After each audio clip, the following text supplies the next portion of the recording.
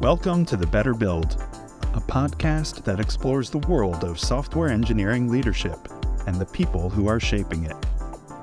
Let's get to the episode.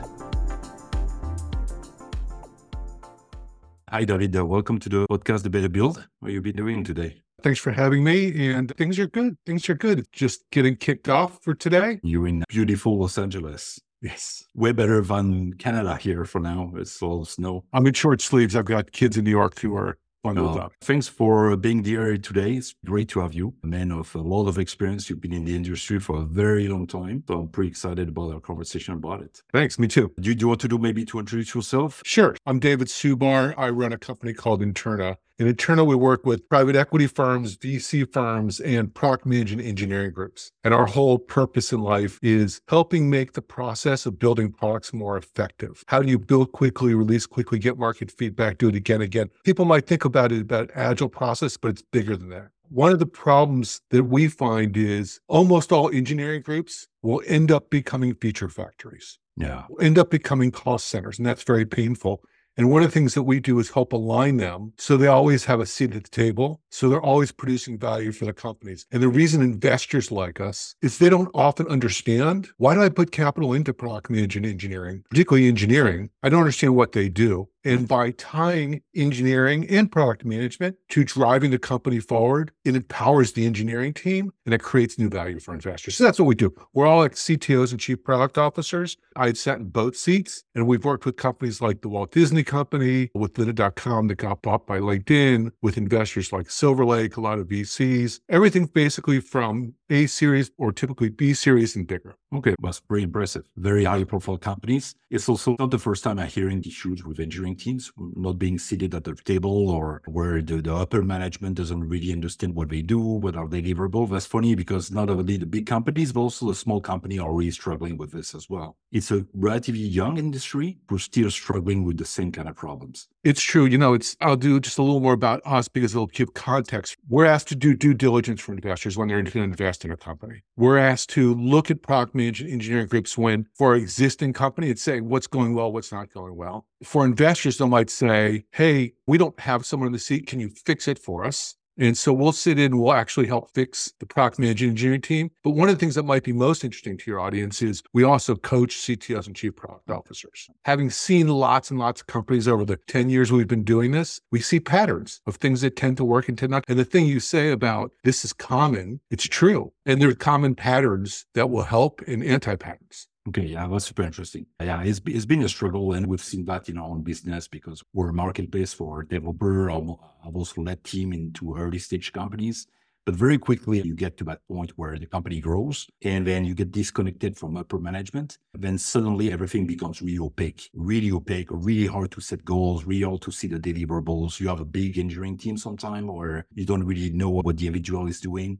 or what is their impact or contributions. So the visibility of the process itself is not there. So everybody gets confused and everything got lost in translation. How do you see the remote work as well? What were the impact on this? Yeah, it's interesting because before COVID, some of our clients were already 100% remote, but most weren't. And the things that we saw that worked in 100% remote teams, and this is for teams that were US based. I'll talk about a different standard when there were remote teams offshore.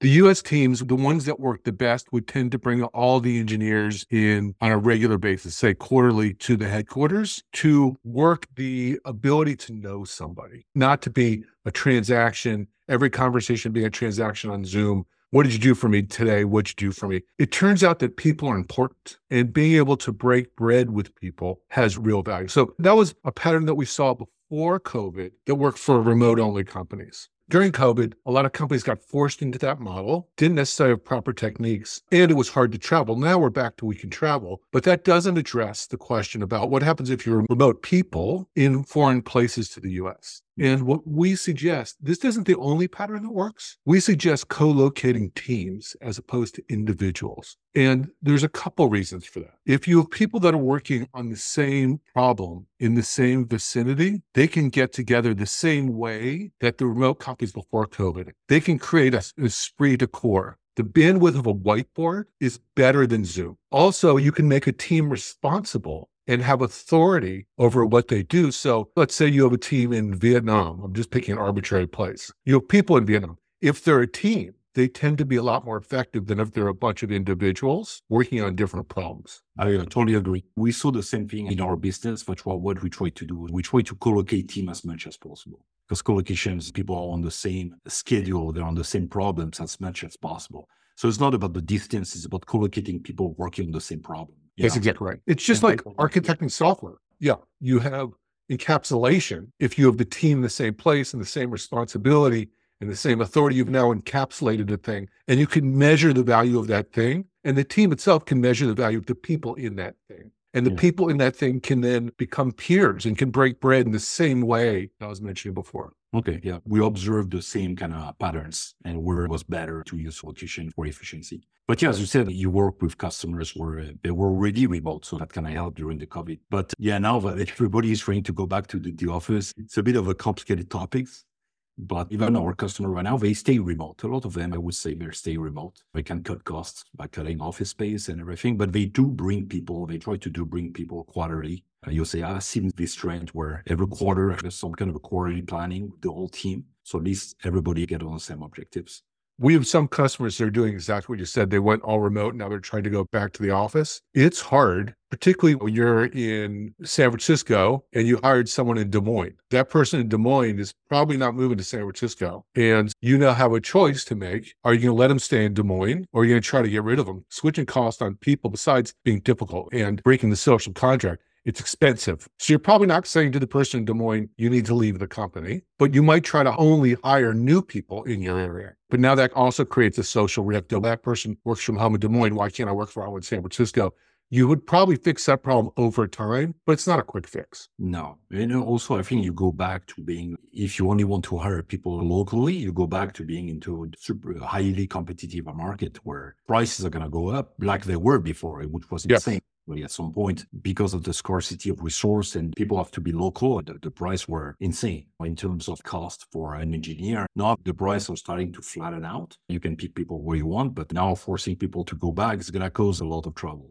I've seen that the trend has not been reversed yet. I totally understand this, but it's not what people want. That's exactly, it's not what people want. Riot Games, the company that made League of Legends, always had a remote team in St. Louis. It was less expensive, high quality engineers. It turns out intelligence is well spread throughout the world. Yeah, absolutely. It's about finding the people, finding the teams, creating the teams that can do what you need. Yeah. I don't think they need to be in San Francisco. Companies want to bring them back in. I don't know that they're going to succeed. Maybe they'll succeed not for engineers in other specialties. Maybe that'll be easier because there's not that price competition that you were talking about. Totally understand. I've always been advocating this, especially startups in San Francisco, which been more like an ego thing than anything else. It's not really reasonable in terms of the cost and everything. And it's more like an ego boost to be able to have a huge team locally in San Francisco. It's the way the VC industry works, the way the startup works. A lot of ego in this industry as well.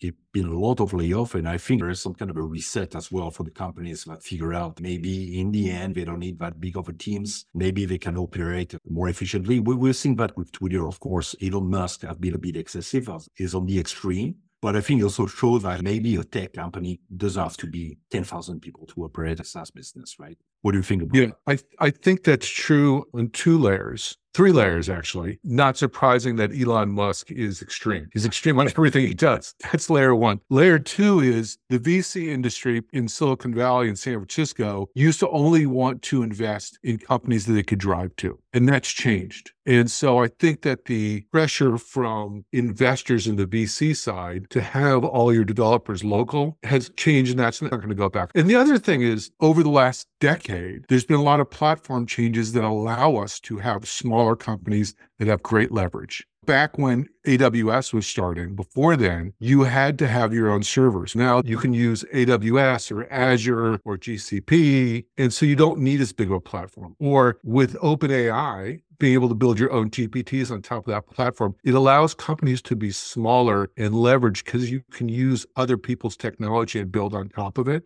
The need to have large exit technology companies, those still exist, and you can still build a large exit technology company. OpenAI being one that at some point be a huge exit, but you can also build smaller companies that may not be as big exits. So you might take less in and exit with less out, but have a great return, or great lifestyle businesses But if you look like Instagram exited with $1 billion and 10 employees. WhatsApp did the same, right? WhatsApp was also bought by Facebook. There were 50 people. I think there is a value totally about, I'll say about highly respect these high efficiency teams. Very small people, high value product.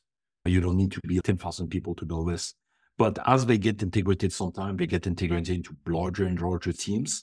And then the product disappear or productivity is way down. When you see these big tech companies, sometimes they're overgrown. That's an interesting and difficult problem in that it's like refactoring everything. What problem are we trying to solve? What kind of people do you need? How many do you need? Not this year, but in previous years, the good news was there was tons and tons of initiatives. So there was plenty of places to put 2,000 people. If all of those initiatives made business sense. This year, we're in a year of cutback. 2023 was cutback. 2024, I think will be cutbacks most of the year unless we see some good exits in the IPO market. So I think we're going to continue to see layoffs, and some of these org redesigns will be more painful than they were before. I don't think anyone likes laying off anyone off. I hope they don't. But once again, it's like refactoring software. You need to have an org design that matches the problem you're trying to solve, the people you're trying to serve. I really think about Conway's Law a lot and the reverse Conway maneuver, and thinking about org designs and product management engineering that help create efficient organizations that are serving clients. Yeah, it was very interesting. I've seen the trend of recently about what was the company, I think Twitch, they offer a bunch of people like Discord, which company that I was expecting to be profitable because we totally operate something 100% SaaS, except for the cost of infrastructure. There's not much to do. It was crazy to me sometimes when I look at these numbers, they don't make business sense. But as you said, before the COVID, where the craze of trying everything because they had a lot of free money, and they wanted to create like so many initiatives on everything, but didn't make any business sense. So now we can see some kind of a reset right now. With the advent of AI and what OpenAI showed, I think a lot of companies are trying to see where they can use AI in their product or internally, I don't know, and they try to refocus the company on this. But maybe it's going to go back, as you said, when we're going to see the trend go back up, but maybe they're going to say, okay, I forgot about everything, we're going to rehire like crazy, and then we reinflate these companies. I do worry about companies that are laying people off and saying, we're going to cut 5,000 people and just picking 5,000 as opposed to being thoughtful about, once again, org design. What is it we need to do starting from first principles? And my guess is, I don't have data on this. My guess is a lot of companies are just trying to cut to a number, not trying to cut to a value equation you're trying to do. That's really interesting to see. It's really sad to see all these people go and the wave of the industry being like this. It happened before, but I have the feeling it's a bit different than different dot-com bubble. It's a bit different. I have the feeling sometime that we're back in like 2006, where before the iPhone, where we didn't know exactly what would be the next big craze. But all the people were talking about Web3 at the time, which was Web 3D, AR, VR again, which is some kind of the backup technologies that everybody would like to see, but they never really happen. Are we going to get a new application platform at some point where everybody can build a new business on top of this? I don't know. A lot of people said that blockchain would be an application platform where you can do distributed app, but it never really happened. AI for me is still a component that you can integrate to existing product, build on top of the web platform. But what's going to be the next trend? The rise of AI, the layoff, the after COVID, the remote work, then the lack of new platforms starting to be precise. It's a bit vague and cloudy. What do you think about this? Yeah, I think you're right. I'm a little more optimistic about AI than you are as a platform. Yeah, that's great. I would love to hear it. The Better Build is brought to you by Mission. Mission is an award-winning network of senior-level software engineers and product builders, backed by a platform that helps engineers continue to learn, grow, and connect. To get your team of fully managed, fully remote, and fully flexible software engineers, or to join our community, visit us at mission.dev. Here's my thought about AI. To the extent it's going to be platform, it'll be different than iOS, in that it appears that foundation models are going to become common. One of the big costs in AI and Gen AI and machine learning is the cost of training the platform. And there's cost of training the foundation model. And there's becoming more and more foundation models that are open source, and running it is cheap. And so the question is, does it become like Linux? Which Linux is a platform, it's just not owned by anyone. People then tried to build services on top of it to have differentiation like Red Hat did, to some moderate success. They had a good exit. But so OpenAI is trying to do that by making an app store and making tie-ins so you have to stay with them. I think that there's going to be a lot of uses of Gen AI and ML that we don't know. And I think it will be an accelerator to a bunch of things. But I don't think it's going to be an own platform like iOS. And there's advantages to an own platform in that Apple keeps iterating on it. And I have iOS and I've got my Apple Watch and I've got CarPlay or whatever I have. I think this is becomes more like an open source movement. The Federal Trade Commission wrote an interesting paper about 3 or 4 months ago talking about potential monopolies in AI they were worried about. And they were worried about foundation models, which I think they're wrong about. Data monopolies, which you need to change the foundation models or make your own model on top of it, which I would think that there might be monopolies in certain verticals, but I don't think there's probably going to be a general monopoly. And then the monopoly on people that know how to build AI, which goes back to your early point about companies just hiring people like we saw before. And that will be interesting. That one will be interesting. But I do think AI will change things. I think AI changes things in a different way where previous technologies were about blue collar work, automating the factory, or white collar work, making a spreadsheet so an accountant or someone can do things they used to do on physical paper. AI is interesting because it automates creative work. And I don't know what that's going to mean. I think it'll be interesting. I just don't know what it's going to mean. And that's why I think about it as a change. It's not a platform like iOS, but I think it will be a significant change, and we'll see. Maybe you and I should make a $10 bet, and then 5 years from now, see who owes who $10. That's true. But yeah, as you said, it's really hard to see. It's already being integrated into product suites that make them even more powerful. So even more monopolistic, like when Microsoft started to integrate like a Copilot in every other product, nobody is going to leave. Office is going to become even more powerful. That's right. So for them, that's why they rushed to integrate everything, because even if it's not perfect, far from it, at least the Office suite became exponentially better and easier to use. For me, it's like AI is going to reinforce the incumbent. Is it going to disrupt the incumbent completely? With AI, can we replace Word? Can we replace 100% PowerPoint? In that sense, I know you don't have to use PowerPoint. I see what you mean. But see what I mean? It's interesting because my wife used to proofread every major document I wrote. Yeah. And she now says to me, did you run this through ChatGPT? Because my first draft of writing is generally pretty good, but not great. She would be oh, you repeated this. She says, I always spell checked and I always grammar checked. She says, run it through ChatGPT first and have it rewrite, then look at it, then give me your final, right? So it's exactly what you're saying. It's much more powerful. But I listened to a guy at a presentation said, I know now why I took art history. Yeah. Because he didn't need the tools of Photoshop, or he was manipulating the tools. Now he had to just look at what was created on DALL-E or whatever and choose based on his understanding of what's good and what's not good and manipulate in exactly the way that you're saying. Yeah. But you're totally right. I think like AI is still just a tool. If you were a creative person, I'm fine, but I'm not the best of artists. I just scribble and everything. But I have some of our friends which are real artists, and they use AI in a way that I couldn't even describe what I want to see. You see what I mean? They use AI to describe.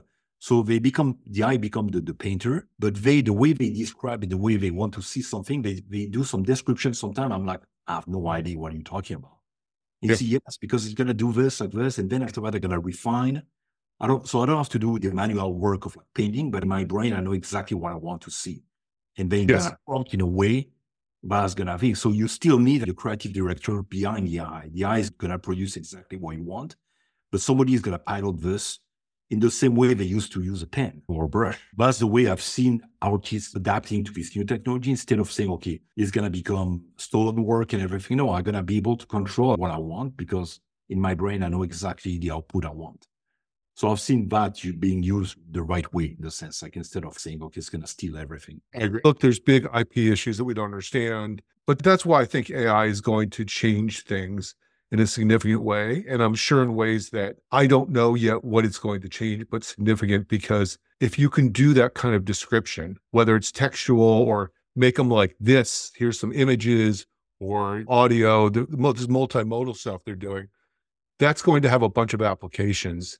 Now, the question is this going to get overfunded before we find all these uses? And I'm guessing like everything else in technology, it certainly will. Probably. And it will crash and it'll come back. Yeah, probably. I see that as well. Because it's the usual cycle. But this, as you said, but this time is a bit different because we've been like, as I was saying before, the evolution of the software industry was dependent on the application platform. From the mainframe to the way we were to the mini computer, the microcomputer, the smartphone, the web. It's an application platform, but we program in a very specific way with a specific UI that was invented like in the 60s. It was the same thing. And every growth being on an application platform. And this time is different. So I don't know exactly what it means exactly, how it's going to work, how you're going to integrate AI into the product. It's different because at that point, we don't have any new application platform. It's a totally different kind of tool. I don't even know. It's really even hard to imagine where it's going to be used. I'm pretty sure at some point, somebody is going to do something and we're going to see that's it. That's the way to do it. And there's going to be a lot of attempts that fail before we see some patterns. People are trying to teach the AI to program, to do this. It works, it doesn't work. Is it even the right way to do it? Do we need to write a regular program? It's interesting. Who should have won this battle was Apple. Apple and Siri, because Siri is on 50% of the devices in the US, but this goes back to engineering. Their code quality, and I read some studies about this, and of course, Apple doesn't publish this, but it's all different studies from different parties. Their code quality was so bad that a release would take them 4 or 5 months, as opposed to multiple releases a day. And if they fix that problem, and clearly they're working on something, that may be an accelerator of change. Obviously, Google's trying to do this with Android as well. I see what you mean. A lot of people have been like looking at Apple as a beacon to see what kind of thing we should do. And you can see the industry is missing Steve Jobs sometimes. He would have like a really interesting take on it. But I remember when he introduced Siri in 2014, I really thought we were there. Or they had some kind of a secret sauce where they could make it work. And then for 10 years, the product didn't work.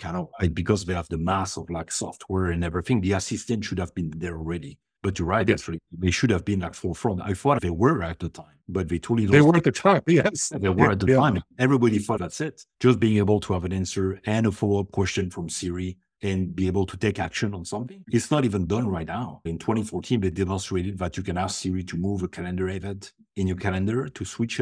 For 10 years, it never worked. And now starting to see companies trying to do the same thing with ChatGPT, being able to describe a set of actions, to be able to build some kind of understanding this one thing, taking actions in a software step by step. Integration is another thing as well, because having 2 different kind of software talk to each other is a bit of a nightmare. So it's not a solved problem, but you're right. Apple should have been on the forefront of this. If they abandoned this, it never really worked. But also, I don't think that the initial Siri was based on LLM at the time. It was a totally different technology. But you're right. Yeah, it should have been. That's why Microsoft have been super smart and they see the opportunity to do this. That's why their stock jumped crazy because they have integrated AI the way it is right now into their product. They may be able to want to win this. As of the time we're talking right now, Microsoft passed Apple as the most valuable company in the world a few days ago, right? Satya has done amazing stuff with Microsoft. It was one thing, like Microsoft or hate them, one thing they figured out is how not to become IBM, how to understand the trends that were going on in the industry and fundamentally change the company time and time again, from DOS to Windows, from Windows to CD-ROMs, from CD-ROMs to MSN to some real online services. And now again, it's pretty interesting. But once again, these guys think about org design and they make big swings and they don't try to do everything. They do a lot. They maybe do too much, but they don't try to do everything. Yeah, to tie back to what you said before, yes, exactly. The org design is super important. Microsoft is very impressive. I would not have bet it was a different beast like 20 years ago. I have friends of mine works there, of course, a lot. We know a lot of people everywhere, but it totally changed. And being able to change that kind of company of that size, where a lot of people thought they would be the loser of everything, but they become on top of the market 20 years after the .com and everything, it would not have been foreseen. It's just crazy. Some of these big companies have amazing leaders. It's still crazy to think, to me, it's still crazy to think that after almost 50 years of tech, the 2 top companies are still Apple and Microsoft. If you think about it, that's crazy. If you think about it, they were battling in the 70s and in 2024, there's still the 2 companies battling on the market. That's crazy to me. Yeah, it's amazing. And look, it's not just org design, it's the way they develop software. Microsoft had learned different ways to develop software for this era. They were slow to do it, but they figured it out. Amazon's another one. Amazon's a different one that's very interesting. They build a bunch of pods to build products. And then if the product doesn't work, they just kill that pod. I had a friend who was there for 9 months and had 6 different jobs. Now he eventually left because he didn't like getting his groups killed time and time again. In their e-commerce side, it doesn't work like that. But in the AWS and the kind of things, it's a different way of doing things. Yeah, I didn't know about this. I know some company have the pod system, the feature teams and everything. So you have a pod which is totally independent. They do their experiment. They can run a lot of pods in parallel. If they like what they do, they kill the whole thing. Apple is organized totally differently internally. And Microsoft or Amazon is totally different. And they still succeed in their own way. But they have strengths and weakness at the same time because the model doesn't account for everything. So it could be interesting at that stage of the company, which is why Microsoft is a super interesting use case because they changed the organization structure to be able to accommodate to change. And that's really impressive to see, really rare. This company is like Microsoft earned a lot of respect in the last years and they embrace everything and they support everything. Is the most developer-friendly companies almost in the world because everything is open. Not that saying that like 20 years ago about Microsoft. You said the opposite. They were the opposite, exactly. The speed at which they integrated everything into their product, that was really impressive. It's going to be interesting to see. It's still really hard to pinpoint exactly what the winner and the losers are going to be, or where AI is going to be as well. OpenAI, we'll see what they've done. We'll see the kind of like craziness that happened to their company like a month ago, where some of them being let go, rehire. It was like some kind of a sitcom happening in front of our eyes. I couldn't believe it. Nobody could believe it. It was crazy. Yeah, it's still a weird moment for tech. Pivotal moment between, as you said, the way company are being reset to reorganize differently for this era. How AI is going to impact all the products that we already use. Are they going to change? And it was going to be the next generation of product on top of what are they going to be built? Pure AI, a combination of VR and AI, or regular product with an AI component on it. Assistance is still very blurry. And where is the blockchain and everything? I know the blockchain has been like put aside for a while after all the issue they had. Is it going to be back? It's really hard to see. For the first time in my career, it's really hard to foresee. I could always see something in the background, in the edge of the smartphone. You could see that the smartphone will become something. Yep. It was not the iPhone yet, but it was a lot of companies. You could see the hardware. It's really hard to foresee right now where the next generation of software is going to be composed of. A big believer in the transformation of software languages. So what I mean by this is, in the very beginning, people were flipping switches to make bits. And then there was assembly language, which was slightly closer to human language. And then there was COBOL and Fortran, which were slightly closer in that as we get different interfaces, not just a graphical user interface, but we're getting better at, I can speak to a computer. That's going to change the ubiquity of computers because it's going to decrease the friction of using it. With text and iMessage, I often just dictate it and see what it writes, because it's easier than me typing on my iPhone. And I am optimistic that we're going to have more interfaces, which is going to add the ubiquity of computers. They're already everywhere, but maybe the interface, I hadn't thought about this too, so maybe the changes in interface is the next platform, is the next thing that gives us opportunity. Yeah, that's potentially, yes, you're right. We haven't figured out what would be the next interface because everybody say, okay, the voice, okay, it's great, but you need a screen, you need to see something. If you ask a system to give you an answer, the audio could be an answer, but you want to see a screen, so you have to have the screen. That's interesting. Yes, yeah. And you also want to manipulate. You don't want to dictate everything if you just want to pinpoint something here. This is what I want to see here. Maybe it's a combination of the VR, AR. Maybe it's the movie Her, where the guy has in his pocket. We've already seen like the eye pin, where there is some kind of a projection somewhere where you can at least pinpoint, manipulate the data. I don't know, it's a bit futuristic, but I don't know. I know some companies are trying to do bits and here and there of this part. And I also think that for VR to work, you need direct manipulation. You don't want to have joystick in your hand. You need to manipulate the work with your hands. We had a client that was building a VR device that you actually would project holograms in the world, right? You could see through, you could manipulate the holograms with your hands exactly what you're describing. Problem is, you have to have this thing on your head. Yeah, it's a big problem. They try to reduce it, but it's still a big problem. But yeah, but as you said, maybe the evolution is going to be the UI, how you interact with computer for so long. Even Apple and Steve Jobs said, we invented this, we invented the mouse, we invented that's true. Actually, they productified the mouse, then they productified touch, and every new generation, the keyboard first, then the mouse, then the touch, new kind of application. What's going to be the next generation of interaction with the computers?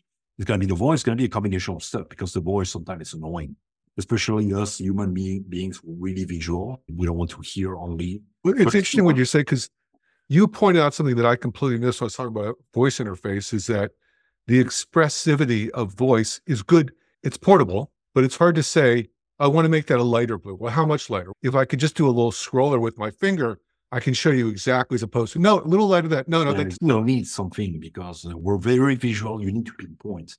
If you can say okay, move this. This is the area you need to feel. You still have to describe. Yeah, but there is some glance of that kind of interaction. You still use a pointer and a mouse to do this. In the future, maybe can we get rid of the keyboard and the mouse forever and manipulate something else? It's going to be just an iPad with voice. That'll be interesting. I think you're right. The other thing about that is the advantage of software is the cost of deployment is very small. We're talking about screens everywhere to make that universal. That is big CapEx. So someone has to reduce the cost of screens, reduce the cost of deploying screens. Yeah. So awesome. Thanks. Do you want to add anything, David? Great conversation. I could talk about this for days. So exactly, I've been in technology for years because I'm just passionate about it. You can't be bored and you can't be lazy. If you want to keep up, you have to be there. But if you like it, actually it's a lot easier. Exactly. That's exactly right. Look, I love talking about this stuff. I love talking about how to make product engineering more effective.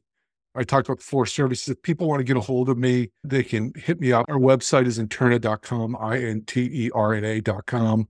I'm David Subar, like Subaru without the U, Supar. You can find me on LinkedIn. People want to talk about this stuff. I'm glad to do it all day. Yeah, absolutely. And I think it's still top of the mind. Organizing people to work together is still complicated. Our mission, we do that all the time. It's a complicated topic. Even organizing teams. Organizing architecture, processes. If it was easy, we wouldn't be talking about it now. Absolutely. Absolutely. We'd like to thank our guest for joining us today, for all of you for tuning in. Be sure to subscribe to this podcast on your preferred listening service. Stay connected with us on LinkedIn and visit our website, mission.dev, for more information on our network and platform. See you next episode.